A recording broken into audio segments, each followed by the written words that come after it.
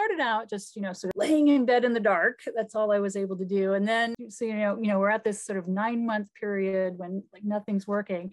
And then it would sort of slowly over the course of the next year, I would say, absolutely excruciatingly slow process of, sort of expanding on that. And, it took a few months, to get to the point where sort of graduated from there to like the really like super gentle yoga. And then I sort it was just like the super small increments of like adding a little bit of movement. But again, it was, I really thought about it as it was really about sort of breathing first. It was about, sort of mindfulness first. And then it was just sort of incorporating movement into that.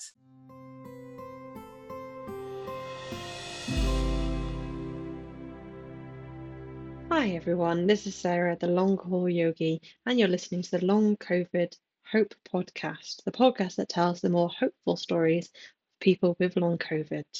The Long COVID Hope podcast is created by a former long COVID sufferer, myself, for people with long COVID, allies of people with long COVID, and anyone else who's interested in learning about long COVID from the true experts, the people with lived experience of the condition. Today we're talking with Theresa, or Professor Levitt, as I should say, a professor of history at the University of Mississippi in the US. She spent a long time struggling with chronic fatigue and was mainly bedbound. Fortunately, she had a really wonderful general practitioner, Dr. Gisborne, which I'm heartened to hear about, as we know a lot of doctors have not been entirely helpful to first waivers in particular. We'll be hearing from Theresa how she got from bedbound back to being healthy and active, back to running, and even writing a book. Theresa's book, Elixir, a Parisian perfume house and the quest for the secret of life, is available from April 2023. We discuss our shared love of Ed Yong, a writer for The Atlantic, and the body politic Slack group, antihistamines, and her experience taking Paxlovid, and a possible turning point around that, although she's keen to say she did not find it to be a magic bullet. So without further ado, let's get started. So, hi Theresa, thank you for joining me today. Would you like to quickly introduce yourself? Sure. Hi, my name is Theresa Levitt. I live in Oxford, Mississippi. I teach at the University of Mississippi there. Can you tell me what your life was like before COVID in a nutshell? Sure. So I was 48 years old, but I felt like I was at like the top of my game. Things were going well, like professionally, things were going well. I'd like just gotten a book contract like in February of 2022 that I was really excited about. I was excited to get working on that. I felt like I was in great shape, like, sort of like best shape of my life. I went to the gym several times a week. I rode my bike to work all the time. So I really felt like, prime of my life. Sounds familiar. Yes. So yes, things have been going well. Yeah. And then when did you first start to feel symptoms of COVID? So early on, so like the first weeks of March 2022, it was a little bit weird being in like a small town in Mississippi because we weren't really one of these epicenters. So so like I tell people, it's like, oh, I'm feeling sick. And they're like, oh, you're watching too much news. It's like, obviously, we can't have COVID here. And in fact, I called, sort of my primary doctors at the health center, and they said, it's like, well, we only have 3 COVID tests, and like, you're in such great health that we're not really worried about you at all. So why don't you just, sort of stay home and go to the hospital if it gets bad, but we're going to save the tests for people we're more worried about. So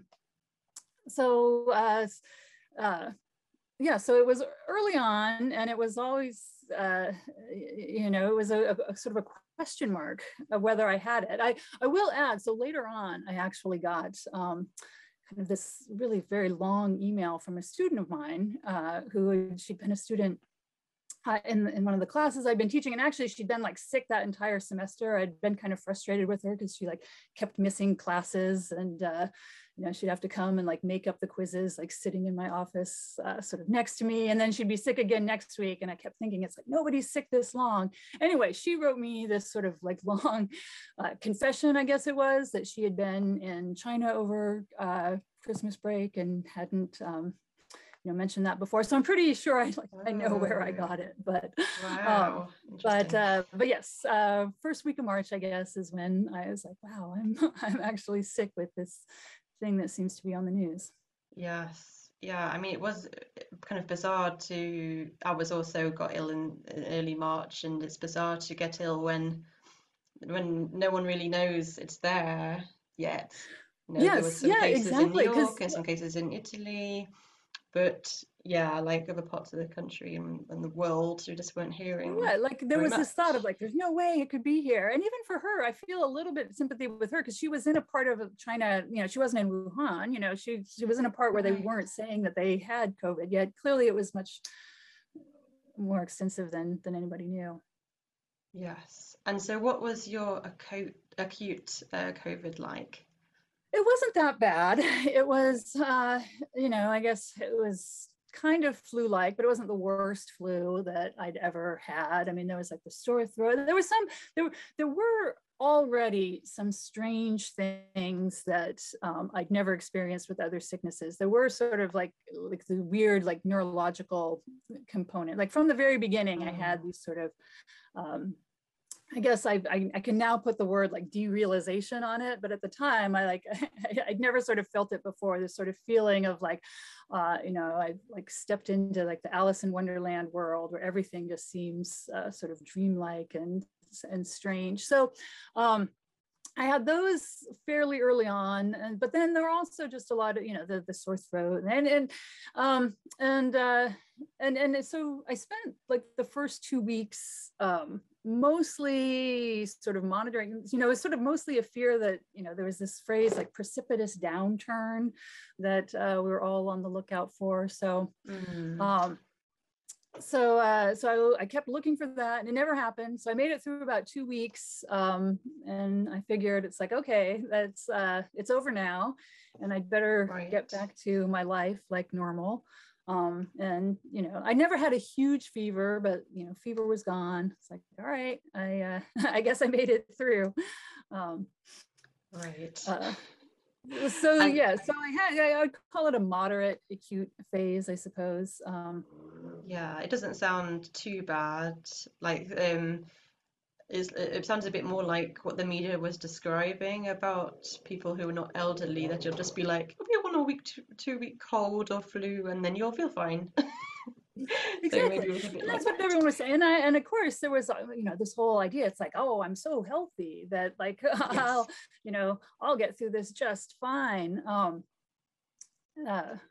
And then, so did you have a period where you felt like fine, and then the long COVID hit? Or yes. So I would describe it as 3 phases. So I sort of see it as 3 phases. There was this acute phase, which was not that bad, and then there was this. So afterwards, it's like, okay, I guess I'm recovered. I'm going to get back to my life. But I never felt totally normal. I described this as the 3-month-long acid trip phase, where I sort of continued to feel this sort of like weird, sort of like detachment from life, or, like I was sort of like seeing everything like through a, sort of like through an inverted looking glass or something. So I continue, there continued to be some like weird neurological effects. And also it was sort of punctuated by these, I call them like episodes, or that, which I think in hindsight, we can sort of like figure it out, were probably like little mini strokes or something, but like these little sort of moments of like, just, it felt like I'd taken like a massive dose of drugs, and it was, sort of full on, like, all the proportions of the walls started moving. And anyway, so this was actually kind of a scary phase of like sort of worried about if I was like having, like mini strokes or not. But it also, it was, sort of, I was not obviously sick with COVID anyway. So that lasted So that lasted several weeks. So if I got sick in early March, and then this sort of continued, and then eventually, Yes. so my doctor sort of put me on, started taking a regime of, sort of like the baby aspirin to thin the blood. And that sort of calmed down just in time for this phase 3, which, I'm sure like the long COVID people know well. It was about like 3 months after that, it felt like the hammer just came down, and like my body just like stopped working. Like every system of my body just kind of shut down. And that was about, Right. sort of 3 months, 3 months out, probably like end of May or so. And so when you say shut down, could you describe the sorts of things that were Yeah, it happening? was, I mean, so, I mean, I wound up being like pretty much bedridden. It was hard for me to do more than, I could get like, I'd get up to go to the bathroom and like, refill my glass of water was pretty much that. And I would sort of tell people that, but like the bedridden aspect actually wasn't the frustrating. It was like it was also like the worst thing clearly was like all parts of my body broke down, including my brain. My brain just sort of broke. And so it felt like, like this sort of concussion phase or something. Anyway, it was not only was I bedridden, but like I had to be, like in it with like the lights turned down and my eyes closed. And, I couldn't really do it. Like I couldn't read at that point. Like I physically could not like read more than a sentence. I couldn't watch TV or like interact with any screens. That was just way too overstimulating. I couldn't really have a conversation that lasted more than 5 minutes because that would just sort of wipe me out. So really, I just, I had to like sit in the dark with my eyes closed. And this lasted, and this sort of lasted months. Again, Yeah. I'm sure this is, a familiar story for. Yeah, it's certainly familiar to me because I did have the chronic fatigue syndrome stuff myself, and yeah, what you're describing is very familiar. Unfortunately, it must have felt very disconcerting, particularly for your line of work as an academic researcher. It was. I mean, there Yeah. was.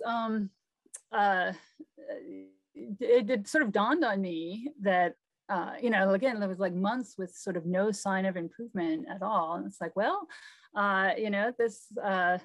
Like I a moment of saying it's like I I'm going to have to say goodbye to my work, this career that had, sort of a central part of my identity. Because, like I mentioned, I'd gotten a book contract in February, and I kept like trying to, there'd be moments when I felt it's like, oh, I have a little bit of energy, and I would sort of like try to drag myself to, work on it a little bit. And I just found like I physically couldn't. And so I had a sort of process of like saying goodbye to that and saying, well, that's clearly not going to happen. I gotten in advance, and I like told my husband, it's like, all right, don't spend any of that money because clearly we're going to be like returning that money, when I'm not able to deliver this manuscript. So yeah, it was both, like.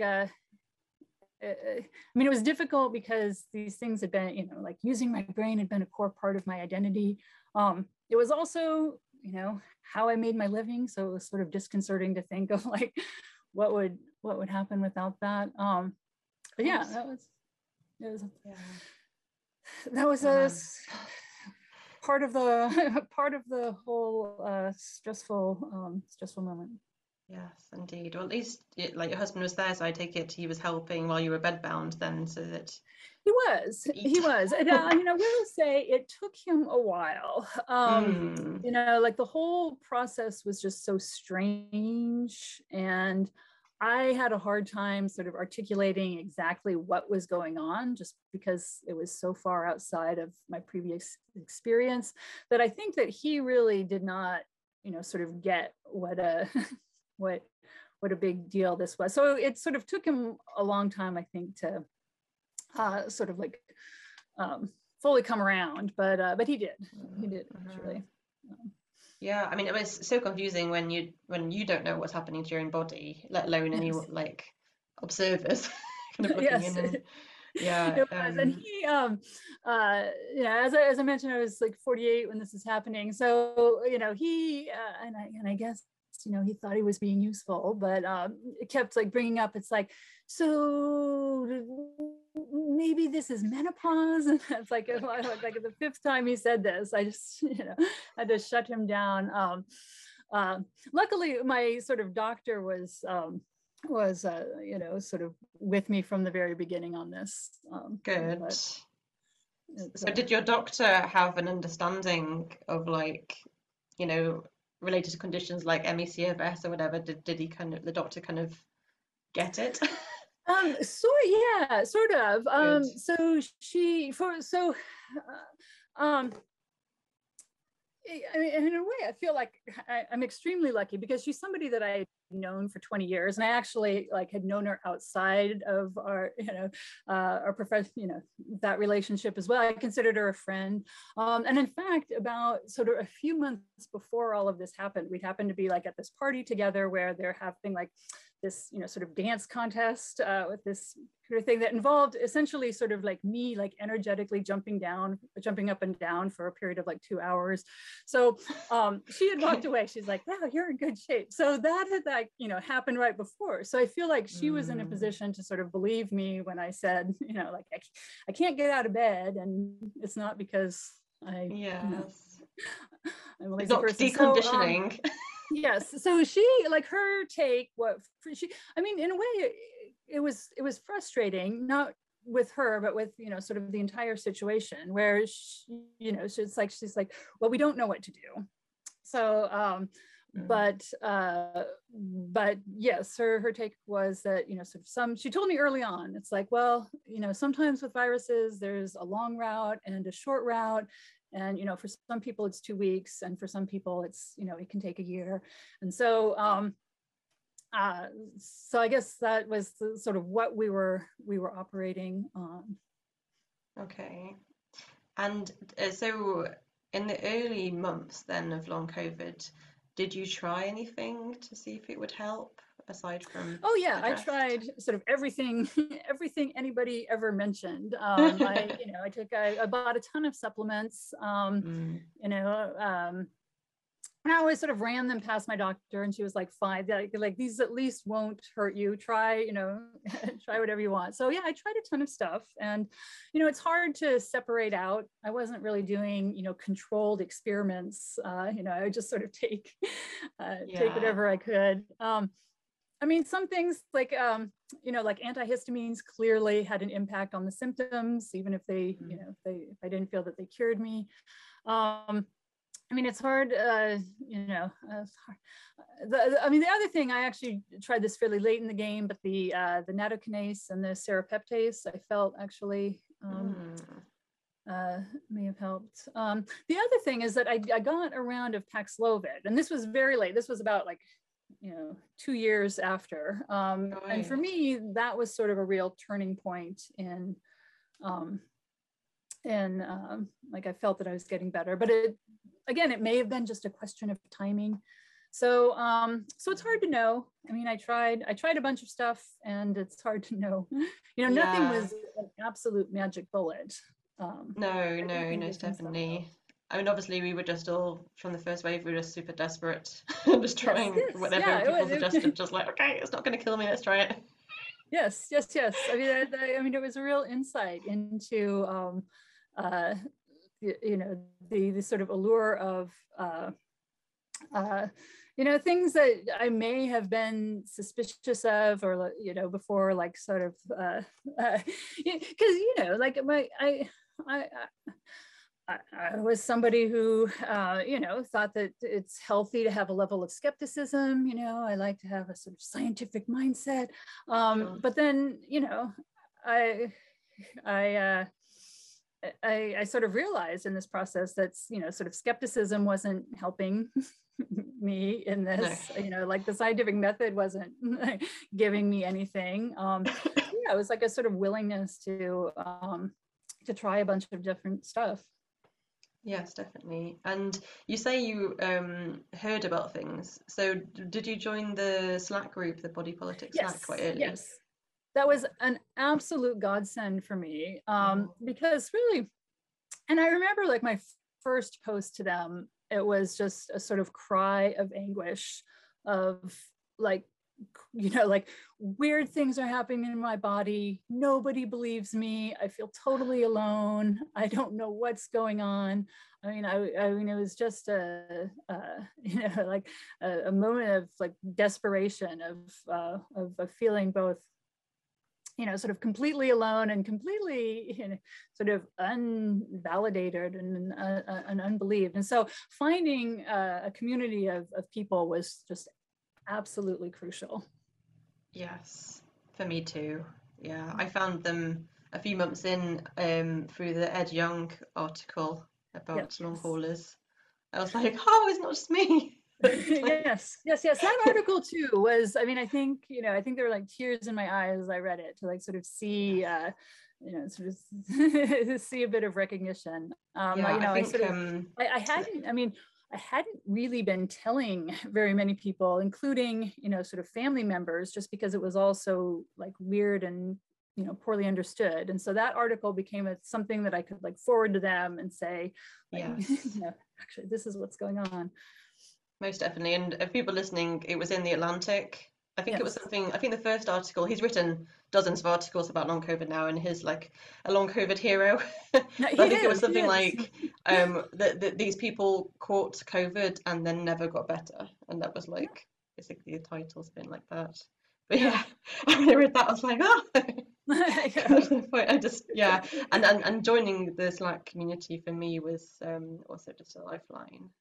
It really was, because I mean, it was a strange moment, because on the one hand, I didn't really doubt myself, but on the other hand, I sort of knew what it looked like from the outside. I mean, I sort of, whenever I made an attempt to tell somebody, especially because it's so weird, because like, especially like people that had seen me, I'd gotten sick in early March, and then they saw me like out and about in, April or something. And now I'm telling them in June that, it's like, oh, I have to spend all day, in bed in the dark. And then they'll be like, what? This doesn't make any sense. And I realized that. So part of my brain like realized that, like, like none of this made any sense. But then the other part of me is like, but I know that it's really happening. And so just, finding other people was absolutely crucial. Yes, absolutely. And so it goes back to the timeline then of your long COVID experience. So like through like the months, like into 2021, like were you feeling the same, or did it ebb and flow? Like what was the progression? Yeah, there was definitely an ebb and flow. There was definitely this moment of like, I would feel a little bit better. And then, because I felt like all of these like obligations, to do things. I mean, I had 2 kids, and, so whenever I felt a little bit better, I'd be like, okay, now, especially like, I realized at one point that cleaning the house was like the bane of my existence. Because as soon as I felt a little bit better, I'd try to like, clean the bathrooms, and then that would just sort of send me straight back to bed. So there's definitely this, sort of crash cycle that I'm sure is very familiar again to people. So to get back to the timeline, so again, like about 3 months is when sort of things got bad, and then so there really wasn't any clear indication of recovery. There was a sort of up and down, but the downs would be like just as bad as they'd ever been. And then for months. So for months, it really, things were not getting better. And I sort of in my mind, so I'd also become, aware of the ME/CFS community. And I remember like the first time I began hearing about this, it's like my mind like immediately rejected it. It's like, this cannot be what I have. It seemed like so horrible that like this could not, I just like refused to contemplate that that's what I was dealing with. And I remember reading, it's like, well, so the technical definition is so an illness that doesn't get better after 6 months. So I remember like the 6-month stage, I did an evaluation. It's like, I still, it was as bad as it had ever been. But at that time I told myself, well, I'm going to say 6 months from, the onset of you know, this, you know, The long the COVIDs, bedridden, you know, post-exertional Yeah. malaise, dysautonomia, like that whole thing. So it's like, I'm going to date the 6 months from then, which meant that it was about 9 months out. And so like at 9 months, I had to evaluate, and I'm like, it's still really bad. I mean, there's still virtually no signs of improvements at 9 months. And I think that that was sort of like this moment of sort of you know, there's sort of a shift, I guess, in my psychology for this. I mean, maybe I can best describe it as almost like an active submission to this, of like really wrapping my mind around the idea that, you know, this is not something that, you know, I can scour the internet and find a cure for. This is a genuine, like, life-altering event, and I have to, you know, sort of how to learn how to live with the body that I have now, I guess, is how I thought about it. So yeah, this is, I guess, when I really shifted strongly to less about sort of like fighting, you know, sort of fighting for some sort of magical cure, and more about, it's just, I'm going to like essentially relearn how to live in this body, which involved, so the first step was breathing, getting the breathing back. I don't know if you had this issue, but like one of the 40 different symptoms, sorry, that I had was that my body essentially kind of forgot how to breathe on its own. So, you know, if I wasn't actively thinking about breathing, I would honestly find myself like sort of holding my breath. And then after like 10 seconds or so, there'd be like this big gasp. So it's essentially like I had like sleep apnea, but when I was awake. Right. So, you know, I would just sort of like spend, again, you know, since I was spending hours, you know, in the dark with my eyes closed, I mean, it really, you know, became, I thought of it as sort of, it's my full-time job now, just to like lie there and like think about my breathing. And so I did, you know, a pretty wide variety of different breathing exercises. I mean, I think they were all helpful, but the sort of like structured breathing of being, you know, sort of really aware of how your diaphragm is moving and sort of controlling it in specific patterns. That, like I said, that became my full-time job at that point. Yes, absolutely. And so, but when you describe this breathing, like a diaphragmic breathing, were you using like any of the programs out there, like the stasis breathwork or things like that? I did. Yes, and again, this was sort of through Body Politic. They offered us, you know, sort of some free sessions with the stasis people. So I took advantage of that. I found that very helpful. And like I said, I did, you know, in some ways it was sort of like a variety of different things. But yes, I think that this core idea of you know, sort of controlling your breathing and having patterns where, you know, sort of breathe in for 6 seconds and hold it for 6 seconds and breathe out for 6 seconds. That was kind of a core baseline of the kind of stuff I was doing. Okay, cool. That's like a bit of a box breathing style then. Yes. I suppose. Yes. Yeah, I mean, for me, my body remembered to breathe, but my because I had double pneumonia in my acute phase, I couldn't breathe deeply at all, and so all my breathing was in my chest, and so like for me, the breath dysfunction was about getting it into the rest of my lungs, and that was a process. But yeah, absolutely, breathing techniques can help. I mean, it was, because I felt like on the one hand, I kind of felt like I didn't have like that much lung involvement with my problem. Like, I felt like it wasn't necessarily that, you know, that my lung, but it also at the same time, it was the fact that I wasn't able to take deep breaths at one point. I remember, like, you know, on the early, like at one point, my doctor was sort of like trying to figure out, and so they had taken like some sort of X-ray that of my lungs. She wanted to see, if sort of my lungs were expanding. And then she looked at them and they were on the one hand like fine, there was no pneumonia, but I remember she looked like really puzzled and then said, so are you like a swimmer? Do you swim a lot? And I was like, no, why do you ask? And it's like, well, because swimmers sometimes are able to give themselves like this overinflation, which is apparently what my lungs were doing. And I think it was a sign that like the diaphragm wasn't emptying the air out properly. So the air would keep coming in. Anyway, but the fact that the diaphragm wasn't working, I think, led to all of these sort of strange breathing problems. Interesting. Anyway, so we're doing the breathing then. Like, did you find that after a certain amount of time doing these exercises that it gradually improved? Yes.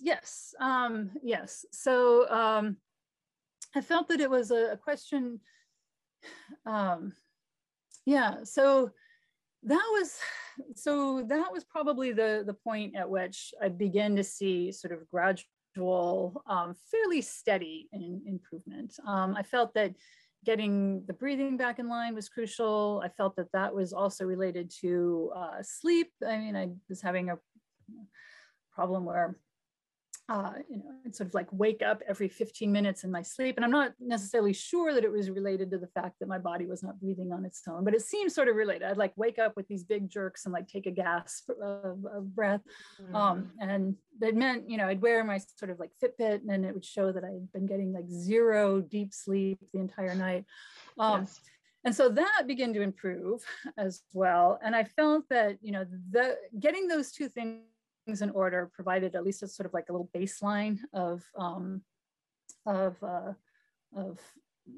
sort of allowing for more sustained improvement.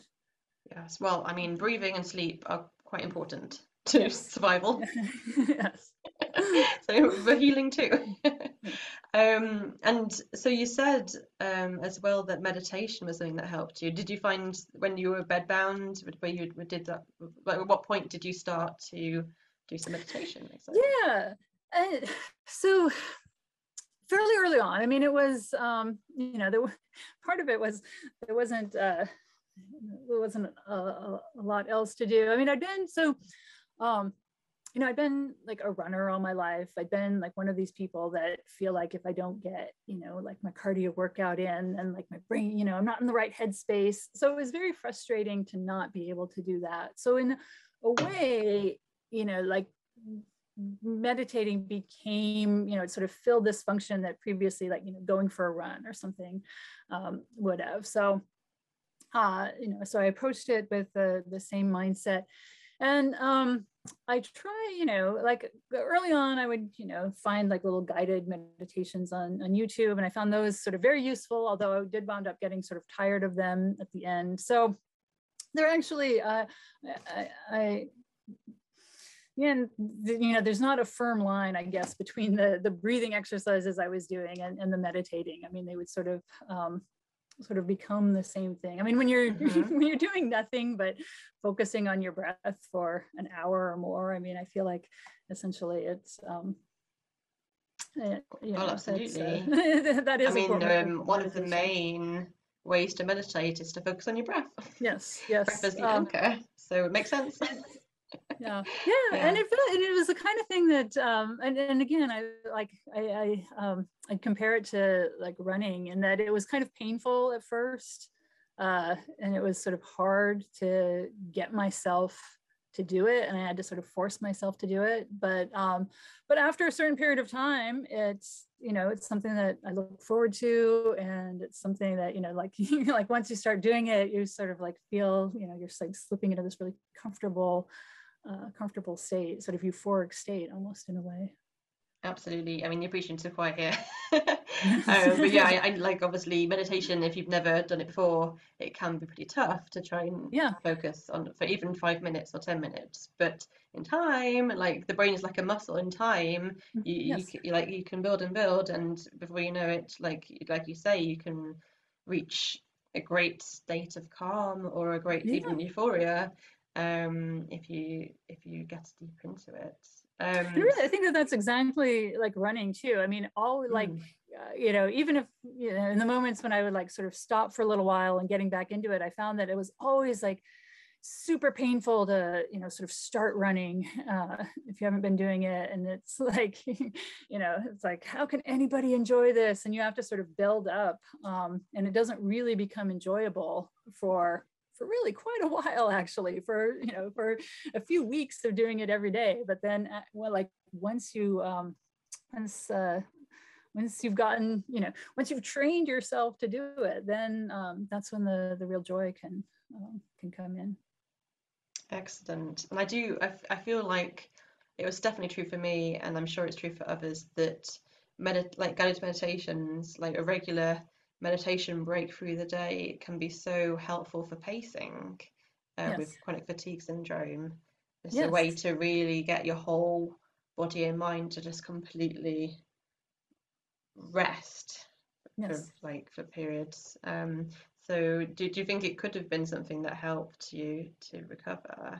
Oh, absolutely. I mean, it was an absolutely key component. I mean, I also, I was very convinced of this idea that there was some sort of dysregulation in my nervous system as well. The idea that you're sort of stuck in this sympathetic state, and then so part of the idea is that you're trying to coax your body back into this parasympathetic state. And so, yes, I think that was sort of physiologically, meditation was Yes. the only way that I really found to be able to do that.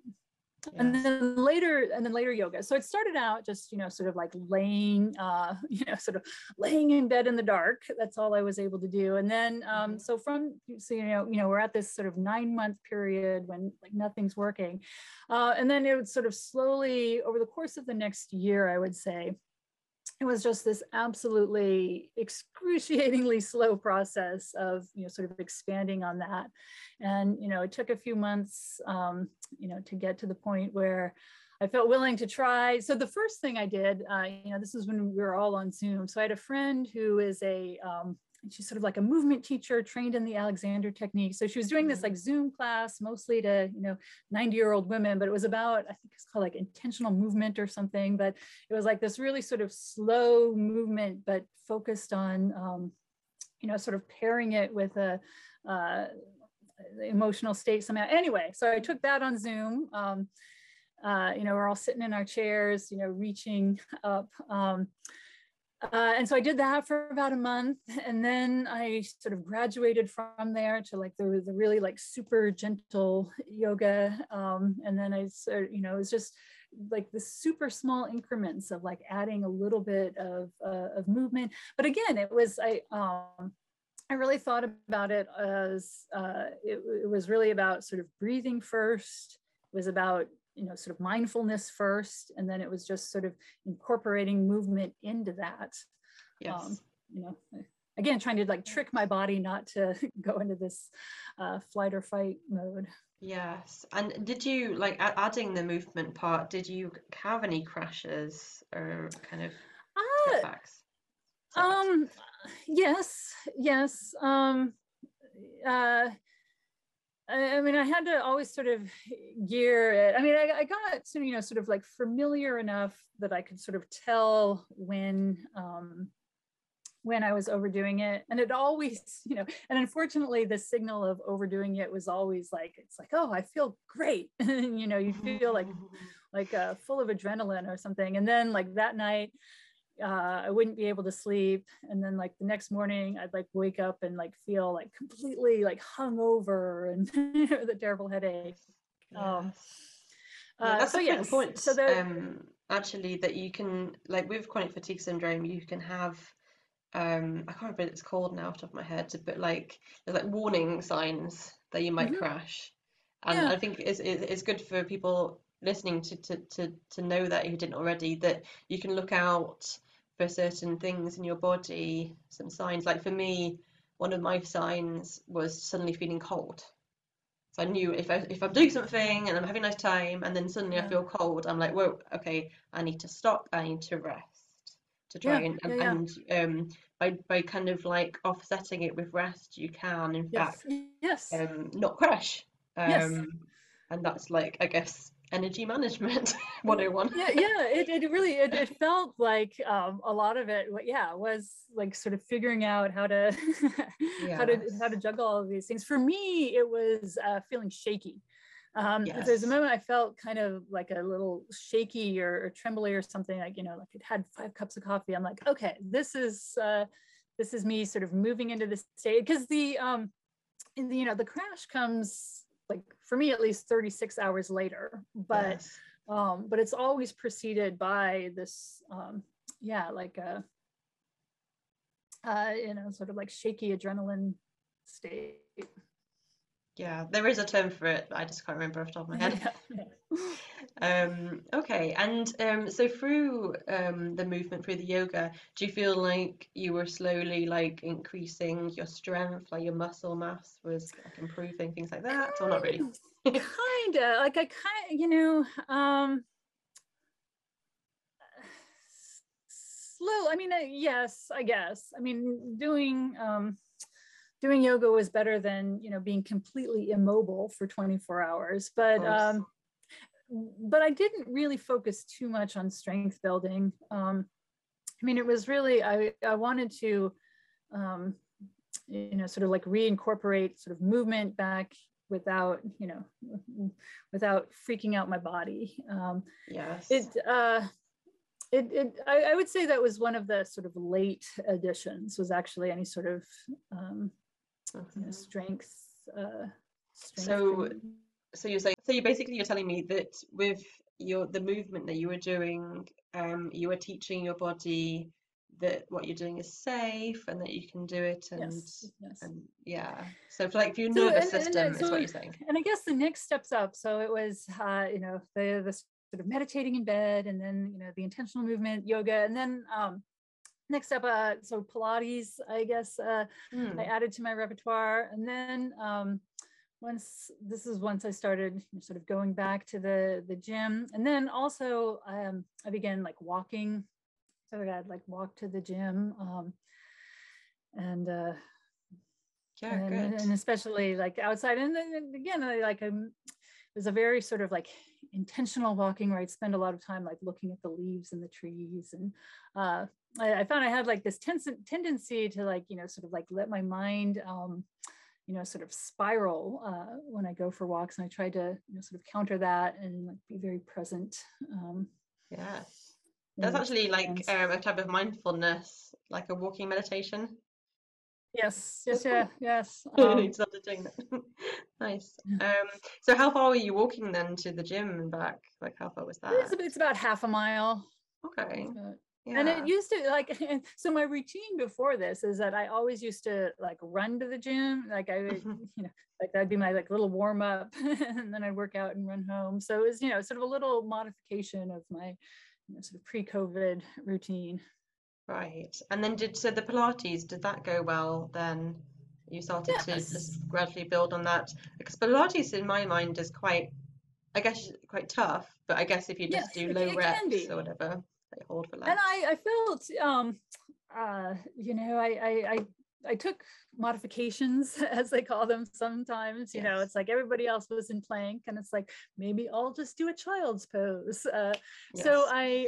you know, I had sort of no problems, you know, sort of not doing some of the hard stuff. But also, you know, it felt good to, you know, be challenging myself in certain ways, you know, sort of probing the boundaries of what I was able to do. I mean, again, I felt like I was approaching it from this mindset of like, I'm learning how to inhabit this body. You know, I'm trying to, you know, sort of figure out how to live in the experience of this body. And so, so yeah, it was good to try different stuff. And again, sort of be very attuned to its limits. Yes, absolutely. And so in addition to like the kind of movement piece, then were you trying to ease back into more stuff in your other areas of life? Thinking about Yeah. your work, I suppose, something like So that. yes, so work was a tough one. Hmm.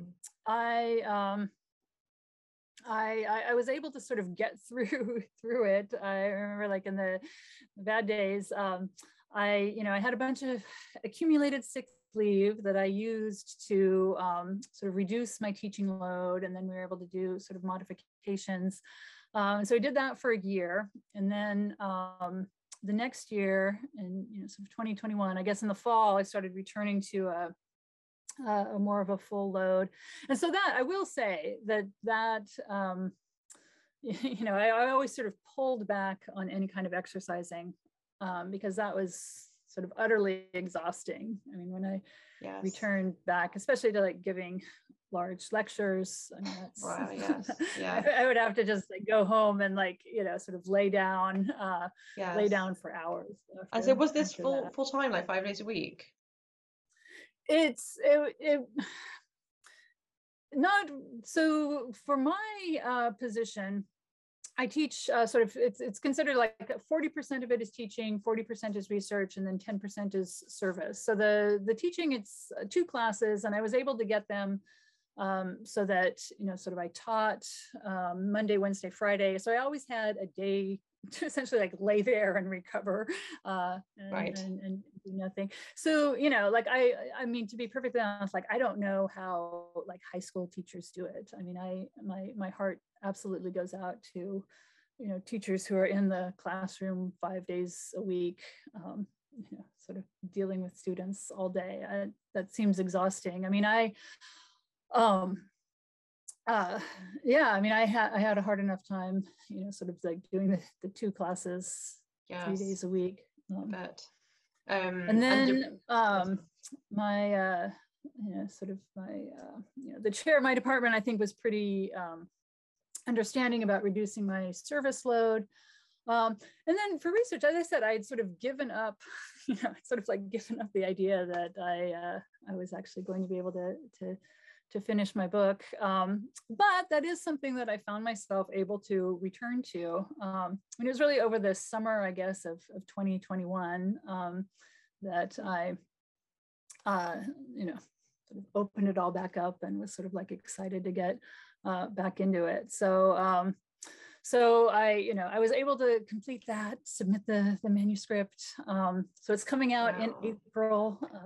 So did you submit the manuscript on time, despite everything? Or? Despite, well, I'm trying to remember. I'm trying to remember like what the actual dates were. I think I may have,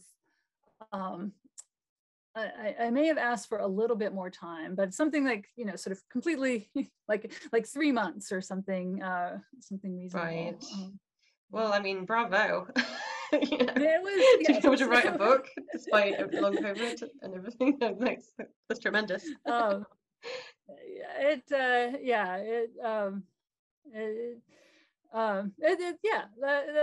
felt good to do. I mean, that was something that was important to me. I mean, because the truth of the matter is I had actually been working on this book for like 8 years at this point. I mean, I had sort of done all of this work, but and so when, as I'm sure for like nonfiction books, you submit the proposal and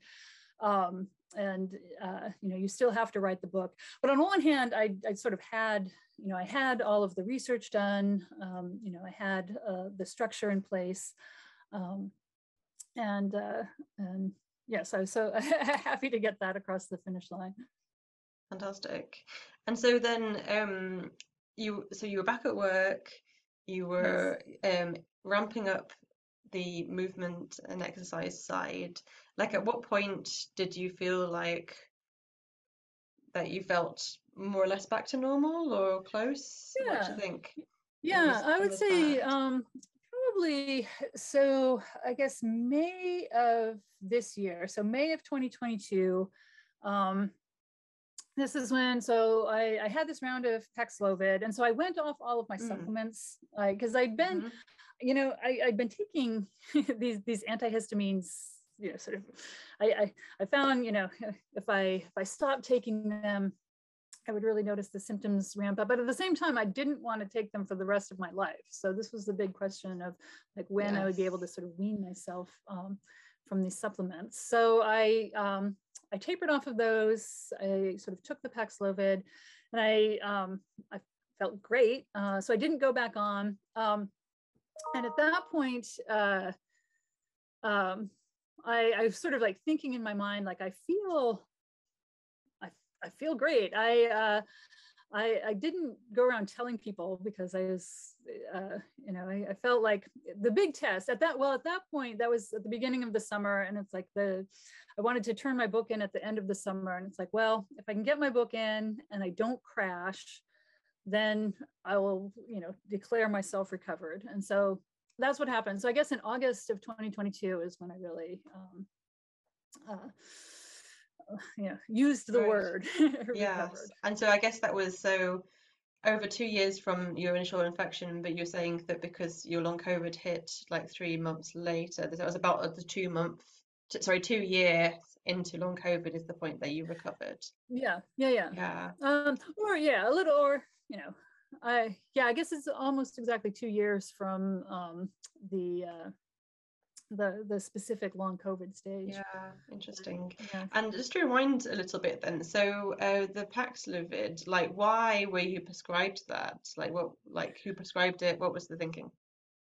So this was like, my doctor, I did not see a lot of specialists. I mean, I wasn't sure like who I would go see. So I'm just sort of, seeing my general practitioner, and I just had a yearly checkup, and I had like a list. I brought a list of, all the supplements I was taking. I also had like a little list of like, these are some of the things that other people have been trying. And it was like a list of 5 things. And sort of most of those, she's like, well, we can't do those, but like Paxlovid, that's an easy one. I think part of it was that, we had a bunch of Paxlovids in our pharmacy, and then nobody was using them at that moment in our town. And so they're kind of there. So I mean, I think it was in some ways like an off-label prescription, but I think the attitude is like, it's here, we'll try it. Right. Interesting. I know it's not available in other parts of the world, or at least not for non-acute reasons, I think. So it's interesting to hear about your experience. Yeah. And again, like I remember like immediately taking it. Like there were some unpleasant side effects. But at the same time, like I felt like, honestly, like I could like jump over buildings, or like like go run a marathon. I mean, it felt like, like strange to be like sort of flooded with energy after like 2 years of of not having that. Yes, fascinating. And so do you feel like the Paxlovid like really just kind of got rid of the last of the fatigue? Like, did it just... I mean, again, it's so hard to because I definitely was on a path of improvement at that time. And so it may have just been a question of timing. But it did feel like it sort of it was a sort of coup de grace for the illness. Yeah, I mean, obviously, like if it feels in your body like it's really feeling good, then you know. Yeah, exactly. And it was, and it's not, and it's not, I guess, as if I've felt that way for every single moment, since then. I did notice the sort of rebound that some people have noticed with Paxlovid. But at the same time, like I never went back on any of my supplements, and and then I also began experimenting that summer with sort of doing cardio workouts, doing so the weight, intensive weightlifting, and I haven't gotten any crashes from those. So I mean, it does kind of feel like a corner has been turned. Yes, that's when I kind of started to admit to myself and others that I was recovered when I was doing the cardio again. Yes. I could do cardio for months and no crashes happening. So, okay, this is a sign. Yeah. And it really, and mean, it's funny to like, I've gone through for 2 years to like live in such fear, you know, because like my entire day was, you know, about managing energy and about, you know, sort of being careful not to overexert myself. So it was, yeah, there was a real sort of trepidation, I guess, about like going back to, you know, intensive workouts. Yes, yeah. I mean, the fear is real, and yeah, once you've been through all of that, you can never forget.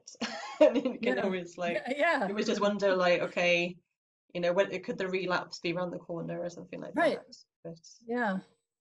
yeah, obviously now for many months, then you've been feeling good. And so, what does your life look like now? Do you feel like back to everything you were doing pre-COVID, or are things like modified Sort of. still? My life looks pretty much like it did pre-COVID. I Good. mean, there are some caveats. Like I said, like I used to ride my bike to work, and I live at the top of this hill that is both very steep and very long. So I used to kind of enjoy it. Like the end of my day would be like this just absolute sort of wipeout, you know, like full on anaerobic like ride up the top of this hill.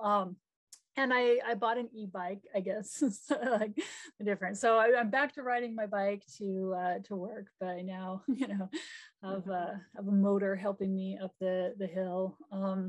I I do I I have retained sort of mindfulness about, you know, like adding in little sort of meditation pauses, I suppose. I no longer, I don't do very many hour-long meditations anymore, but I definitely am sure to like, you know, it's still like every time after I teach a class, like the next 10 minutes are spent, you know, sort of like, you know, with my eyes closed, Yes. breathing consciously. Yeah, that's wise to take frequent breaks. And to be fair, everyone in society should take breaks. It's Yes. just Yeah, like yeah. we're not Yes. robots, and no one is available. So yeah, so you still have like a certain element of pacing still in your life. Yes, yes, I yes. guess, Yeah. yeah, just the kind of awareness of not overdoing it. Yeah, absolutely. So I guess that's the thing I'll ask then is like, is there anything in particular you'd like to say to people listening to this who still have long COVID in the trenches? Any words of wisdom you'd like to say? You know, it's wisdom or not, but you know, I think a key to this, at least for me, it was like learning how to be gentle with yourself, or the idea that like you need to be gentle to yourself. And you know, I don't know like why I'd gone through most of my life without, you know, and I wasn't like sort of deliberately like thinking that I was, you know, setting out to be hard on myself or anything, but it had just sort of never occurred to me to um, you know, sort of like extend, like actively extend, you know, sort of like grace or kindness to myself. And I think that that's an important thing. I know there was one moment, so I had told you that I was willing to try anything, you know, with the head down when I was in the depths. And so one of the things I was doing was this sort of lymphatic massage where you try to get, you know, sort of your lymph fluids, and you do it by sort of like stroking yourself really gently. So I would spend, you know, a good bit of time, like, you know, sort of like gently stroking my neck or like behind my ears. And at one point it's like, I feel like, you know, this is like when I'm petting my cat. And then, you know, I sort of think it's like, well, you know, like why not you know, like be as nice to myself as I am to my cats. I mean, like I'm so like sort of gentle and kind to these cats who are like horrible creatures. I mean, these cats are total jerks. I mean, they don't deserve to have anybody be nice to them, but you know, like I'm so you know, like I treat my cats really well. It's like, well, why not, like you know, pet myself the way I pet my cats. So Absolutely. yes, be gentle with yourself. Treat yourself like you'd treat your cat. Yes, exactly. Because you deserve it just as much as they do, probably more. Words to live by. And we'll just finish up then. Do you want to share some information about your exciting new book that's coming out? Oh, sure, What is it sure. about? Yes. So, yeah, so it's coming out in April. It's being published both in the US and in the UK as well, as two different titles. So in the US, it's called Elixir, a Parisian perfume house and the quest for the secret of life. And the title in the UK is Elixir, the story of perfume science and the search for the secret of life. Yeah. So, Interesting. so there it is. It was kind of, I will add, it was a little bit strange to be writing a book about perfume at a moment when like my own sense of smell was sort of strange and distorted. But it also like really made me appreciate how important smell was. Yeah, interesting. So is it like a history of science type?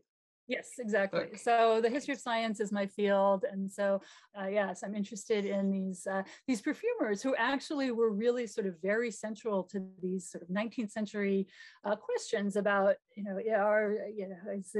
the chemistry of living things like drawn from plants, is it the same as sort of the chemistry of non-living things? The answer is actually no, and sort of they're the guys that show that in opposition to most of these academic chemists. Wow, fascinating. Well, excellent. Well, thank you so much for the call today. Well, thank you for doing this. I mean, I think it's important to sort of have stories of recovery. I definitely would have loved to hear some when I was in the trenches. Thank you for listening to the Long COVID Hope podcast today. We sincerely hope you've enjoyed listening and got something out of it. Please note, we are not medical professionals and this does not constitute medical advice. Always speak to your doctor or medical practitioner before starting any new treatments, supplements, or beginning a new exercise routine. You can learn about me, Sarah, the Long Haul Yogi, via my Linktree, which is linktree.com/longhaulyogi. I'm on Instagram and Twitter at the same Long Haul Yogi handle. I offer weekly Yoga for Long COVID sessions most Thursdays, which are online via Zoom and are completely open access and donation based. I also have an on-demand yoga series, which you can purchase and tune into at your own time. I'm on YouTube, I'm on Insight Timer, and I do some private classes as well. All of the Yoga for Long COVID series is incredibly gentle and focused on listening to your body and going at your own pace. Again, all of this good stuff can be found at linktree.com/longhaulyogi. If you'd like to make a donation in support of this podcast, you can find the link to Buy Me a Chai on Linktree as well. Thank you in advance for any donations. They're gratefully received and really do help me to build on and improve this podcast. Lastly, I wanted to say to you, wherever you are in your long COVID or chronic health journey, know that things can improve. Keep the hope alive. Speak to you next time.